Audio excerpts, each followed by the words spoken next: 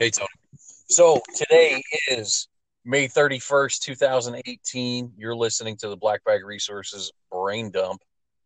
Today, my guest is Tony Simon from 2A4E, and the second is for everyone Diversity Shoot, and the second is for everyone Podcast, Princess Train, and a whole bunch of other stuff.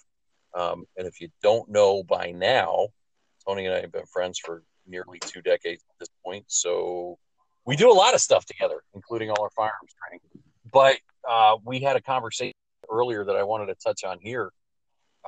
And my format is much looser than Tony's on Tony's show. Just kind of want to touch on if you don't have a plate carrier, an AR-15, and a helmet, why the hell not? Yeah. A lot of people poo-poo it. Why does a civilian need a plate carrier? Why do you need that? And we had that discussion early today, and I'm like, well, I can come up with reasons for you. So the big thing is in the training community, right? Amongst instructors, they're going, what are you doing with this tactical band camp stuff? If you don't wear a plate carrier to work every day, why are you training in a plate carrier? If you don't carry an AR-15 every day, why are you training with an AR-15 in combative, rifle use or carbine use? If you don't wear a helmet to work every day, why are you training wearing a helmet and night vision optics and all this stuff? And I kind of come back to if you don't carry Eskrima sticks, tonfas, a 4-foot bow staff, why are you training with those things in martial arts? If you don't wear a gi to work every day, why are you wearing a gi to practice Brazilian jiu-jitsu? If you you can apply that to anything else. Why are you training with a 4,000-year-old Chinese weapon if you don't carry that 4,000-year-old Chinese weapon every day? But when you do those things in martial arts training, no one questions it, right? It's just accepted as reasonable and part of the training and part of what you're doing. But for some reason, when you buy an AR-15 and you start training with it, people go, oh, well, that's not reality. That's not real life. And we kind of came up with some reasonable counters to that, right? Yeah, really. One of the reasons, and I'll go ahead and give credit where credit's due, without rule of law, Nothing Fancy uses that term, but really when everything falls apart and the police aren't going to be around, and you decide to get your neighborhood watch group together or something and protect your property, protect your neighborhood, protect your street, what looks like someone has together? A guy with a plate carrier, his magazines, his sidearm, and everything standing at a post, or a guy with his AR, his lever action, and a wife beater and a trucker hat. You know what I mean? It's you don't want to mess with them. You put out an intimidating look, and that's a very narrow situation, but it is a situation that many people have been in since the hurricanes in Texas, the hurricanes in Florida. Hurricane Katrina was a huge one. Even in Jersey, the tropical storm Sandy. Hurricane Sandy. Yeah. So people have been in that recently. And sometimes you want to put out that image as I'm not to be effed with. That's just one. Well, here's the other thing. And we again, we talk about, because I had the conversation with Mike Wolfert from Justifiable Force Training. And he subscribes to some of it and some of it he doesn't, right? Mike's kind of in between on some of these things, but he was kind of asking those questions. I went, Mike, well, if you look around the world at how many governments have collapsed, how many socioeconomic collapses have happened, how many nation states are falling apart and, people are in trouble. And he goes, yeah, but that's other places. And I went, okay, how about in the last 50 years in this country, how many large scale riots have we seen? Right. Mm-hmm. And I'm going with the last 50 years because that's easy, right? You could even narrow it down to the last 10 years. Yep.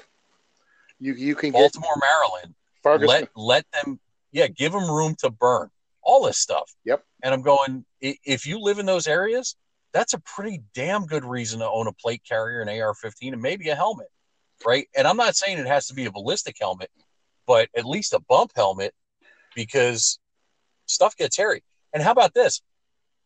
If there's no reason for any of that, Why do the police have riot gear and shields and helmets and face shields, and they see a need for it? Here's another thing. Because people say if you live in those areas, it was Baltimore, a major U.S. city. It's not.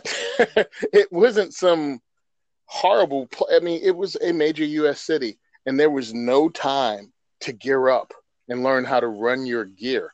If you really believe things like that happen, set aside some money, put together your kit.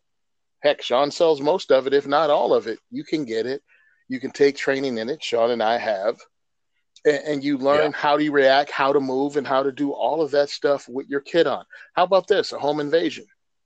Home invasion, even if you plan on bunkering in place and staying in your bedroom and ducking down, why not have an armor plate you can put forward in case you have to move out from where you are, in case you have to protect your family? At least you have something covering your vitals.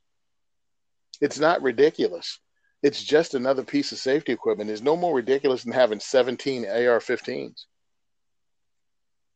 And a plate carrier, like grabbing a gun, is not that much faster than throwing on a plate carrier and grabbing a gun. I'm not even saying you got to buckle it all the way, right? Nope. But if you add a layer of protection there, why the hell not?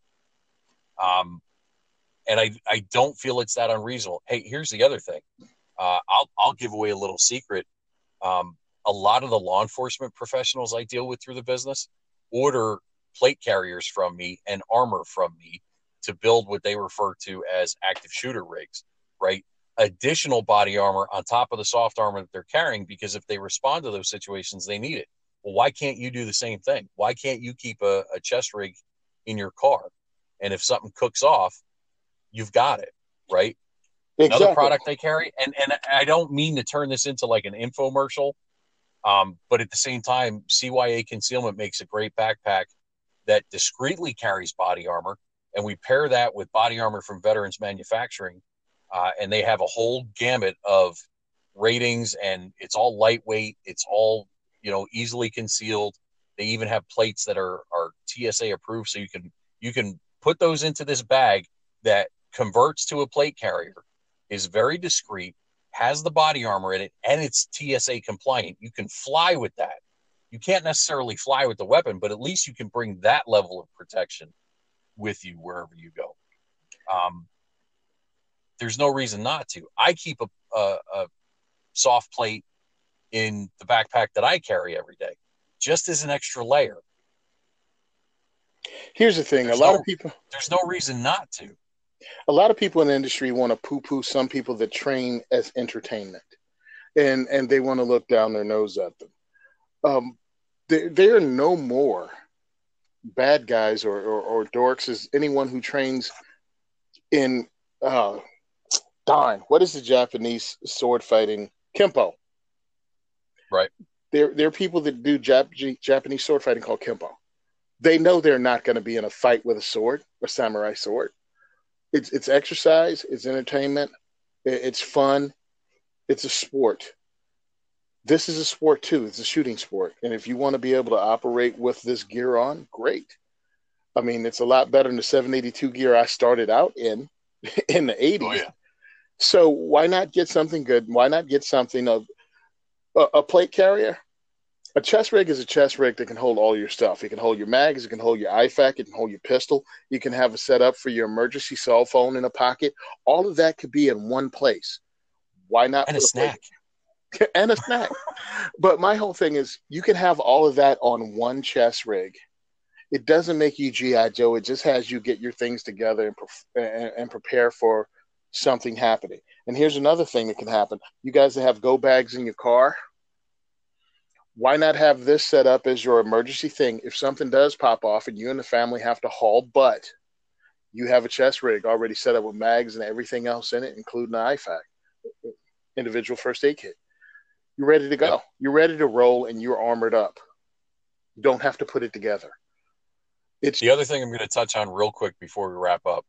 Rules pertaining to, and I'm talking about state-to-state regulations pertaining to carrying a firearm vary greatly, not only from state to state, but between the difference of a handgun and a rifle, right? In some states, it's legal to have a rifle with you where you can't necessarily have a handgun. And I'm not going to give anybody any legal advice because I'm not a lawyer, but that's another thing you need to look into, because if you feel a firearm is necessary as part of your defensive plan, that may be an option where the handgun is not, right? Mm-hmm. So things to think about there. And it could very well be an AR-15, right? Yep. We got to look at what the laws are regarding loaded magazines and all that stuff too. But you may have options that way that you don't have otherwise. So it's not as unreasonable as some people would paint it. And remember, it just really bothers me when people poo-poo someone because they have a plate carrier, but don't poo-poo them because they have an AR. Well, your non-gun owning friends are looking at you going, what kind of whack job are you that think you need an AR? Meanwhile, you're looking at the guy with the plate carrier going, what kind of whack job are you that thinks you need a plate carrier? Yeah.